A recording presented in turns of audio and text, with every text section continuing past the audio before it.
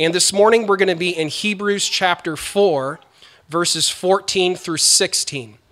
So if you could, please stand with me for the reading of God's word out of respect for God's word. This is Hebrews 4, 14 through 16. And it says, "Since then we have a great high priest who has passed through the heavens, Jesus, the Son of God. Let us hold fast our confession. For we do not have a high priest who is unable to sympathize with our weakness, but one who in every respect has been tempted as we are, yet without sin. Let us then with confidence draw near to the throne of grace, that we may receive mercy and find grace to help in time of need." This is the word of the Lord. You can be seated and let's pray. Heavenly Father, I just pray for Dan as he brings the word here to us this morning. I just pray that your Spirit would illuminate the text for us, that the Spirit would speak through Dan's sermon here this morning, and that our hearts would be receptive. And I pray that, Lord, that if there's any distractions, if there's any sin in our hearts, if there's anything inside that would cause us to not receive your word, that you would do a work on us and in our hearts this morning. We pray these things in Jesus' name. Amen. Good morning. It's awesome to be up here with you guys. My name's Dan, and I'm excited to get a chance to preach from the book of Hebrews. It's one of my favorite books of the Bible, and I hope you guys are enjoying the sermon series so far. The book of Hebrews can be a little thick. You know, it's one of those books that you have to read the same verse 7 times before you start to kind of get on the same wavelength as the author.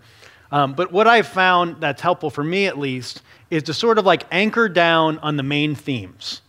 And so the two main themes of Hebrews are, one, Jesus is better than X. And the X could be Jesus is better than the prophets, Jesus is better than the angels, Jesus is better than Moses, and today we're going to talk about Jesus being better than the high priest. And the second main theme is, don't walk away from the faith. Don't walk away from Jesus, don't give up, and don't return to your old life. And this, the second question specifically, or the second theme specifically, had me thinking about my old life. What was pre-Christ Dan like? And I don't know, I think it's a kind of a healthy thing for us to do every now and again, is to go back and look at what was life like before we ever knew about any of this Jesus stuff. Maybe you ask your questions hey, was I ever tempted to just walk away? Or am I tempted to walk away right now? Now, not everybody has that typical conversion story. Some of us grew up in homes where Jesus was worshiped, and we sort of mature into our faith in Christ. But then there's others like me who have that distinct moment in time. And for me, it was 1997, which I hate saying out loud because it makes me feel so old. This group wasn't born yet, which really bothers me. 1997 at a Young Life camp called Lake Saranac. Has anybody been to Lake Saranac? Okay, lots of Lake Saranac. Yeah, if you're involved in Young Life, you've made it to Lake Saranac. That place is amazing. And I wasn't going into that camp trip, I wasn't a regular church attender in high school. If I had to check a box on a form, I would say that I was a Christian. But I wasn't super into churchy things. And I wasn't all that into going to this camp trip, but my friends sort of convinced me by saying, hey, there's going to be mountain biking, there's going to be parasailing, there's going to be girls, and there's not going to be parents. And I was like, all right, I'm in. So I didn't go to this camp trip thinking that I would be converted or that I even needed to be converted. But I looking back, what I think I realize now is this might have been the first time that I actually heard the full gospel from creation, fall, Christ, to Christ raising from the cross and offering us a a new life. Like the first time, or at least the first time that I listened to it, which is probably more accurate. The first time that I ever heard it. And on the 6th night of camp, I remember with a group of friends praying and asking Jesus to rescue me. And I'm not going to lie, that moment felt magical. And part of it is the staging, because, environmental factors matter. Because there I was, I'm away from home, my parents are hours away, I'm with my friends, I'm by a lake, it's at night, we're talking about deep stuff, we're under the stars. Like, that feels magical all on its own. But looking back, I have to ask myself, did I really know what I was doing? Did I really know what I was getting into? Because it's like, what does asking Jesus into your life really do? What does that mean? I mean, what they had told me at camp was that I would get to go to heaven and I would be saved. And that was a big deal to me because that was a real fear. I didn't kind of know where I would go if I died. And it was very comforting to know that, okay, good, I know where I'm going. But the other thing they said is that you would start a relationship with Jesus. And that is like an abstract thing when you don't know what that means. I was like, okay, am I going to hear Jesus' voice in my head? Am I going to be able to ask him to do things for me? Can I call down fire on my enemies? And so I prayed this prayer, and frankly, to get to the point, I'm just like, what superpowers do I get? And I imagine the scene in The Matrix, and again, 90s kid, forgive me, the scene in The Matrix where Neo, he starts to believe that he's the one, and he opens his eyes, and he can see the whole world is code. He can see the code behind everything. And as I'm praying for Jesus to enter into my life, I'm wondering what I'm going to see when I open my eyes. Will I see angelic beings floating around? And I didn't. I did not. What if I said I did? Time to get this guy off the stage. But I didn't. But I was on this spiritual high for a while. I rode, on top of the spiritual mountain. However, upon returning home, I grew to be somewhat disappointed in my newfound abilities. My life was basically the same, if not slightly worse. I still fought with my brother. We were like cats and dogs back then. We fought every day. I hated my job. I worked at a grocery store that summer. I didn't get along with my girlfriend. I'm just kidding. I didn't have a girlfriend. God couldn't even give me a girlfriend. So that all was the same. Except now my parents thought I joined a cult. And my non-Christian friends started calling me Bible Boy. So that was fun. I started to quickly realize that following Christ, it wasn't just skipping down a smooth lane. It was more like walking the ups and downs of a rocky path. And luckily for me, I had friends at the time that were reminding me that, hey, a rocky path that leads towards Jesus is better than a smooth lane that leads towards nowhere. And 25 years later, I'm convinced that this is true. And I think this is, in a sense, what the author of Hebrews is trying to communicate. He's using a variety of ways to say, hey, Jesus is better. All right? Jesus is better. Keep your eyes up. Don't look back. And for the Jews, going back to their old religion, going back to that old life with that old religion, with the high priest, it was tempting. And the author of Hebrews wants them to know that he wants them to focus on Jesus, who is our great high priest. Now, before we can appreciate Jesus as our high priest, we probably need to build some appreciation for the role that the high priest played in Israel. It would not be just hyperbole. It would not just be an overstatement for me to say that the high priest held the most important job of his time. His role was to be the grand mediator between man and God. And he represented the people of Israel before God. And there are times in life where having a mediator, someone who can stand between you and a powerful entity, is crucial. I've talked a lot about, my daughter Avery from up here, and you guys know that she lived, much of her life at Cincinnati Children's Hospital. Our initial stay at Cincinnati Children's was 6 months. We were 6 months in the NICU, and then after that, we were just frequent guests. And you guys would not believe this, but staying at a hospital in the United States is expensive. It's insane. And one of the blessings of Cincinnati Children's is that they assigned us a financial counselor. They said, if you have any financial problems that you have, I want you to go through this person. Okay, this person, our counselor, her name was Sarah, and she worked with the hospital, and then she worked with our insurance company, and then she worked with Medicaid and Butler County and a variety of other organizations out there to get us every possible benefit that we could qualify for. She's the one who did all the documentation. She talked to the doctors.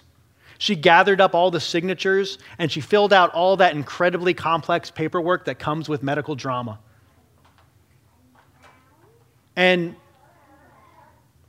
when we were there for our time with Avery at Cincinnati Children's, our care was covered, our room and board was covered, the equipment that we brought home and the supplies that we brought home were covered, our home nursing. We had a nurse come into our home and help us out for half of the day. Our home nursing was covered, and even Avery's formula, which was this rare and expensive formula, was covered. It's blurry because everything in my life is blurry back then, but I'm not sure we paid for anything out of pocket. I'm sure we had some expenses, but when we would get a bill, I would just send it over to Sarah and she'd take care of it. Now, one time a bill did sneak through, and I saw it, and it had Avery's name, and the number next to it had 7 digits. And my heart just sank. I'm just I'm done. And honestly, finances weren't at the top of my, it was just one more thing.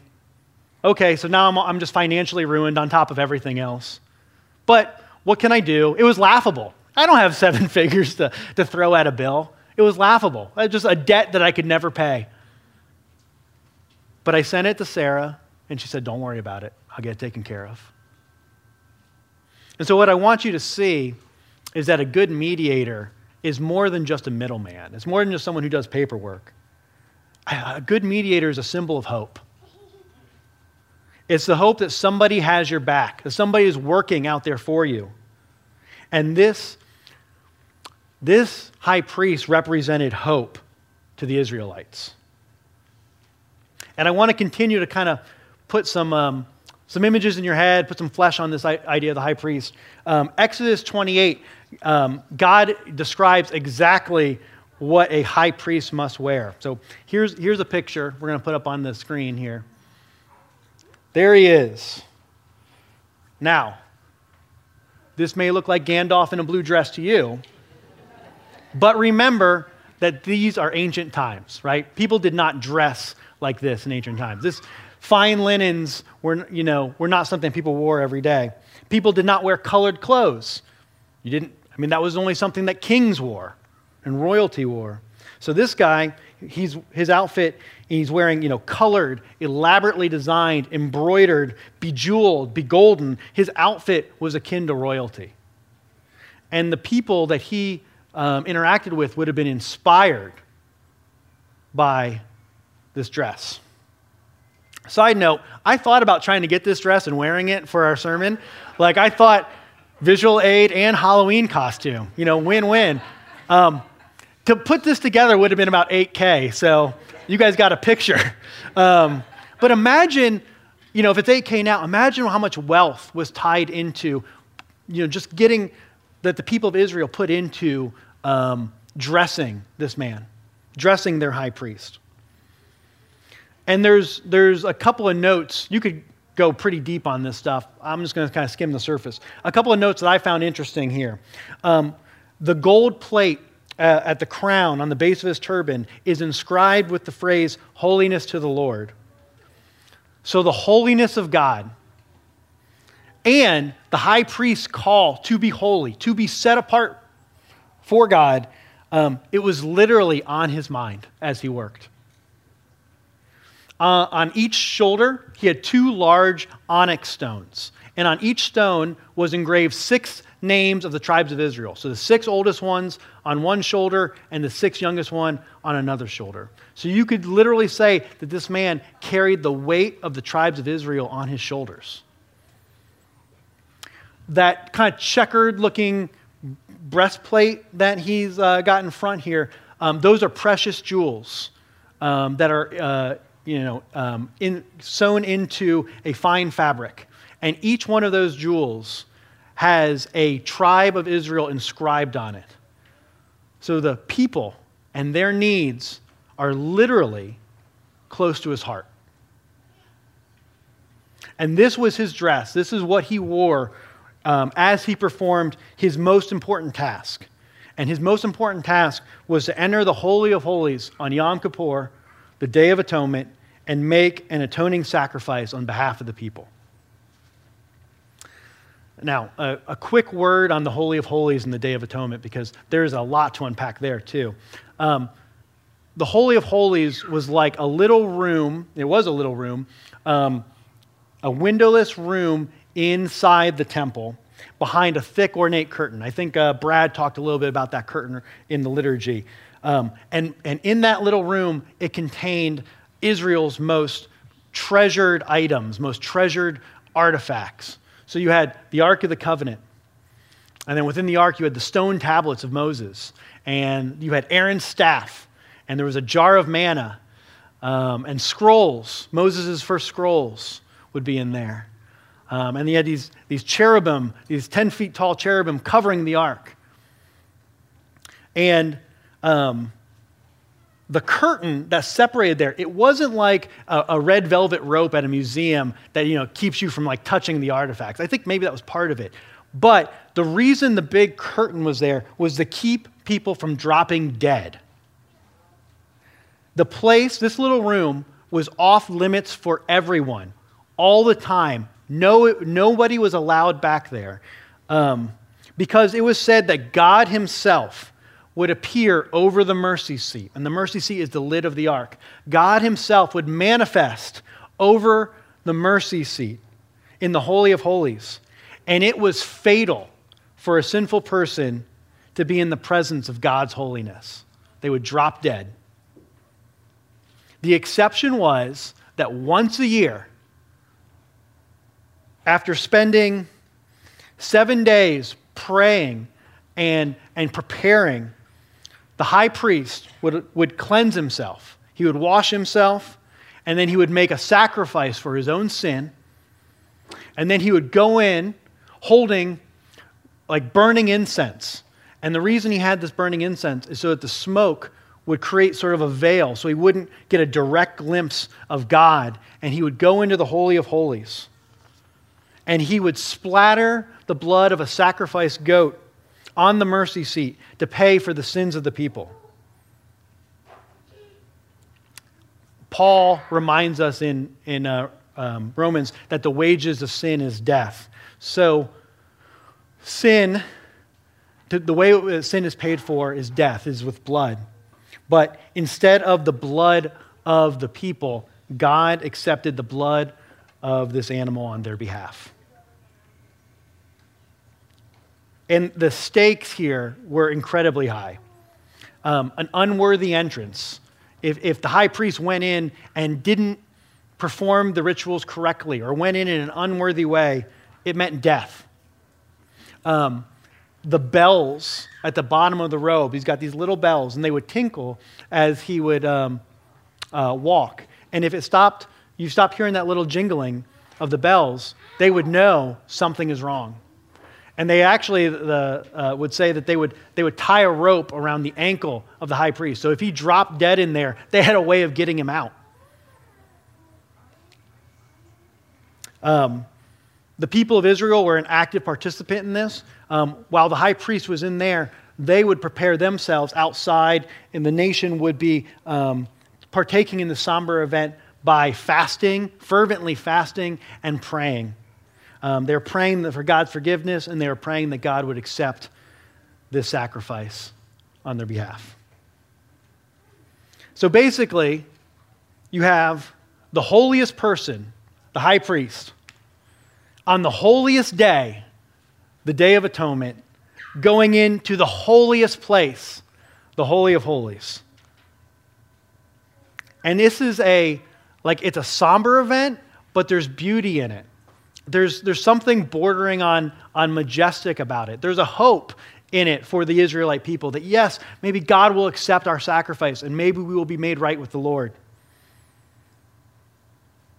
And this guy and this day is what the reader of Hebrews, the person that the writer is writing to, this is what the reader would have been thinking about when they were considering the life that they left behind. Because imagine, let's put ourselves in their shoes for a second. This new Christian, maybe they've had that magical conversion moment, and maybe the magic's wearing off a little bit, and they remember, now that I'm a Christian, I'm oppressed by the Romans. I'm shunned by my Jewish community. I'm forced to meet secretly underground, and I'm mocked for worshiping a dead criminal. They're probably thinking, this is not the smooth lane that I thought it would be. This is quite a rocky path. And then they look back and they see the hope and the grandeur of the high priest and the ceremonies.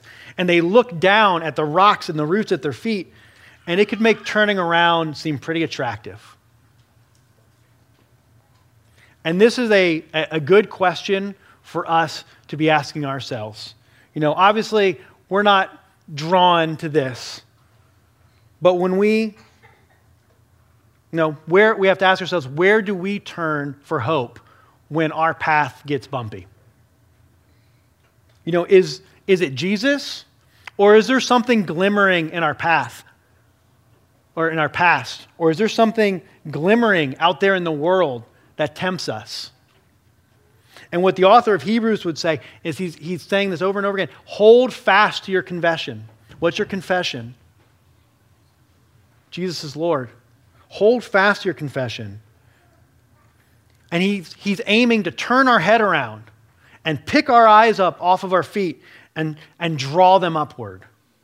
And he does this in verse 14 quite literally when he says that we have a high priest in Jesus who has passed through the heavens.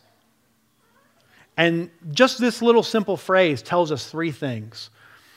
One, it connects Jesus to this incredibly important role of the high priest. Jesus is the mediator that stands between us and God. Jesus is the hope. The second thing it does is it elevates Jesus above any historical high priest when it calls him the great high priest. Because there's no other high priest in the Bible called great. That adjective is reserved for Jesus alone. And then third, and maybe most importantly here, it places Jesus in heaven. The old high priest could only enter the Holy of Holies once a year.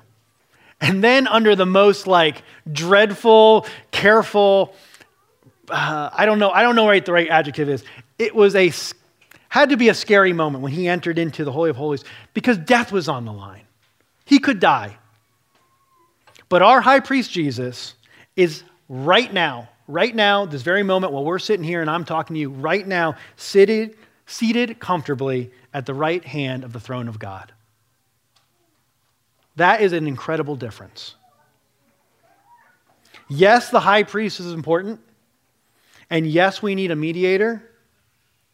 But who needs Gandalf in a blue dress when you can have Jesus at the right hand of God? can your high priest stand next to God? Can the thing that you're searching for, can the glimmering thing that you look to for hope in your life, can it stand next to God? Jesus can.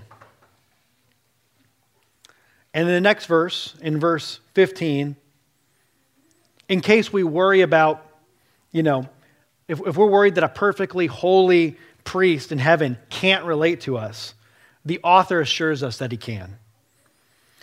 Having been made flesh and experiencing the trials and the temptations that come with life, Jesus knows the difficulty and he sympathizes with us. And this is just incredible. I mean, if this doesn't stir something in your heart, maybe you're just, distracted, because I think this should stir something in all of our hearts. This is amazing.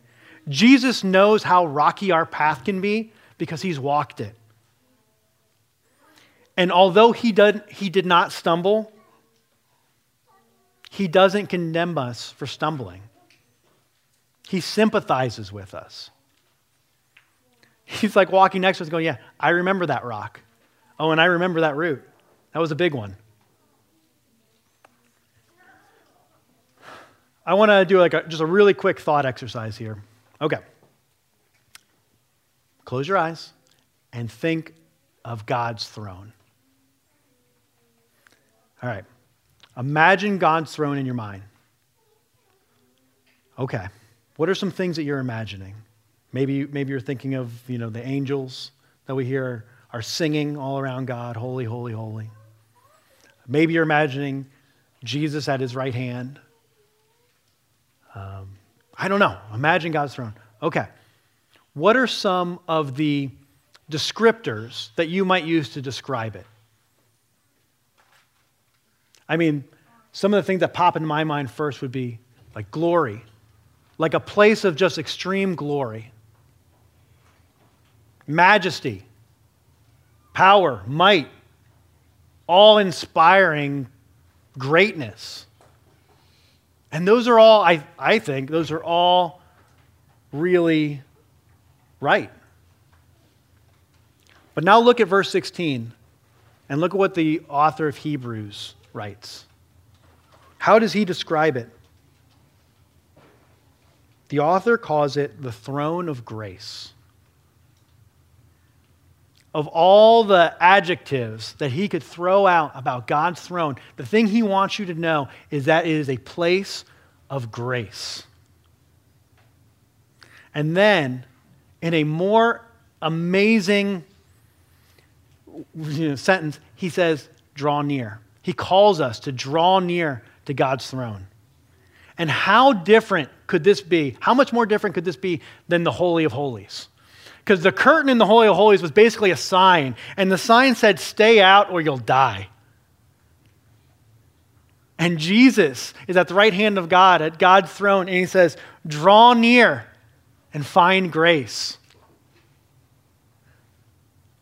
Oh, how different, how beautiful is that?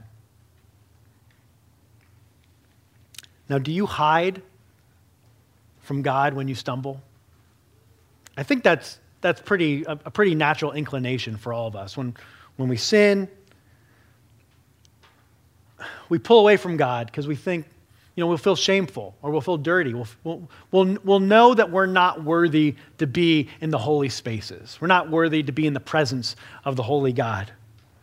And I want you to hear that that's not the posture of Jesus. We covered this in the liturgy. When Jesus died, that curtain was split in two.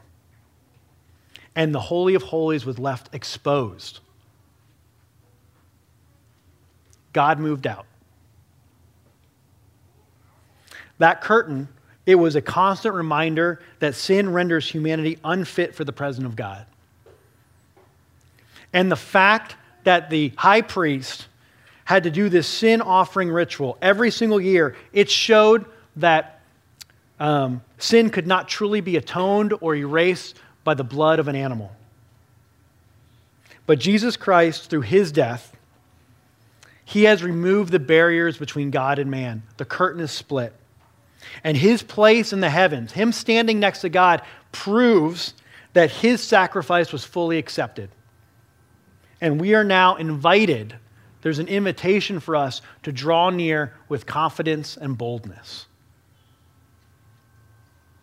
And there's a reason why Christians don't celebrate the Day of Atonement. We don't celebrate Yom Kippur. Does anybody know when Yom Kippur is?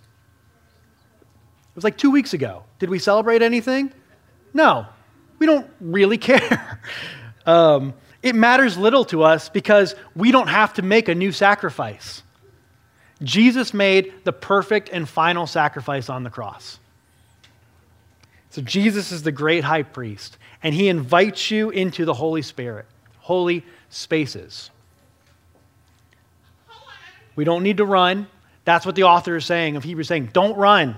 Draw near to the throne of grace. Find grace, find mercy for help in your time of need.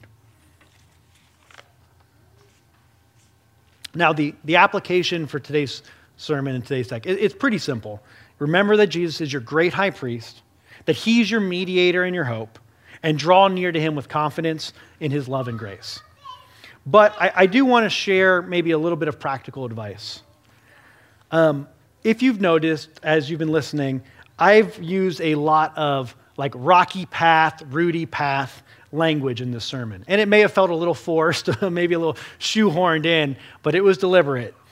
This summer, thanks to Pastor Brandon, I have been spending a lot of time mountain biking on rocky and rooty paths. And sometimes it feels like my tire is magnetically drawn to every rock and every root out there. I have taken more, spills on my bike than I would like to admit, and I have plenty of scars to prove it. But the best advice that I've heard when it comes to biking, and I think this applies more broadly, and the advice that I've tried to pass down to my son when we've gone biking is stop looking down at your front tire.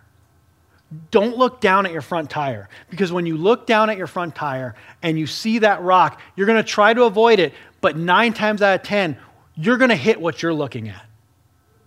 9 times out of 10, you're going to hit that rock. And so what you need to do is lift your gaze up. In biking, 5 yards, 10 yards ahead of you, look at that next curve, look at the crest of the next hill.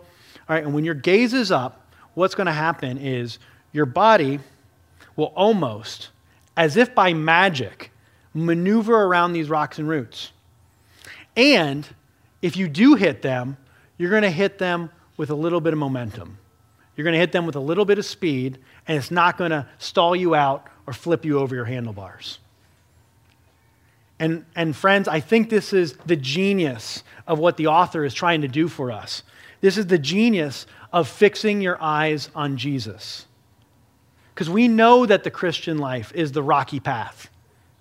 And we're choosing it over that smooth lane that leads to nowhere. But when our eyes are on Jesus, as opposed to like these obstacles themselves, the rocks and roots at our feet, we won't be overwhelmed and we won't be tempted to look back. We won't turn around our bike and go home. And so here are some questions that I really want you to stew on. Here are some questions I want you to take home, think about at lunch, talk about in your community group. Question 1 is, what does it mean for you to fix your eyes on Jesus? Because in the same way that inviting Jesus into your life can kind of be an abstract thought, what does it look like for you to fix your eyes on Jesus? I want you to flesh that out with your friends or with the people that you talk to about this stuff, or even just spend some time in meditation thinking about it. What does it mean to fix your eyes on Jesus? Are there distractions in your life that you need to remove? What are the things that compete for your attention to Jesus? Now, here's where I'm as a preacher, I am contractually obligated to bash social media and Facebook. But I kind of do. I'm there. You know what I mean? That's a big one for a lot of us. But maybe it's something different for you. What are the things that distract you, that pull your eyes down? Are there habits that you need to encourage? Because, for me, sometimes I found sometimes there's two ways to go about, changing the trajectory of your life. You can try to stop doing something that you don't want to do, or you can try to start doing something differently. And sometimes it's easier to focus on doing something new as opposed to stopping doing something. So maybe there's something you need to start. Like for me, if I'm not spending time in God's Word, if I'm not, spending some time trying to think through the Bible, it's really hard for me to fix my eyes on Jesus. Like that's something I need to encourage in my life. Deep conversations with friends is another thing where we need to have those conversations to help us refocus and lift our eyes up.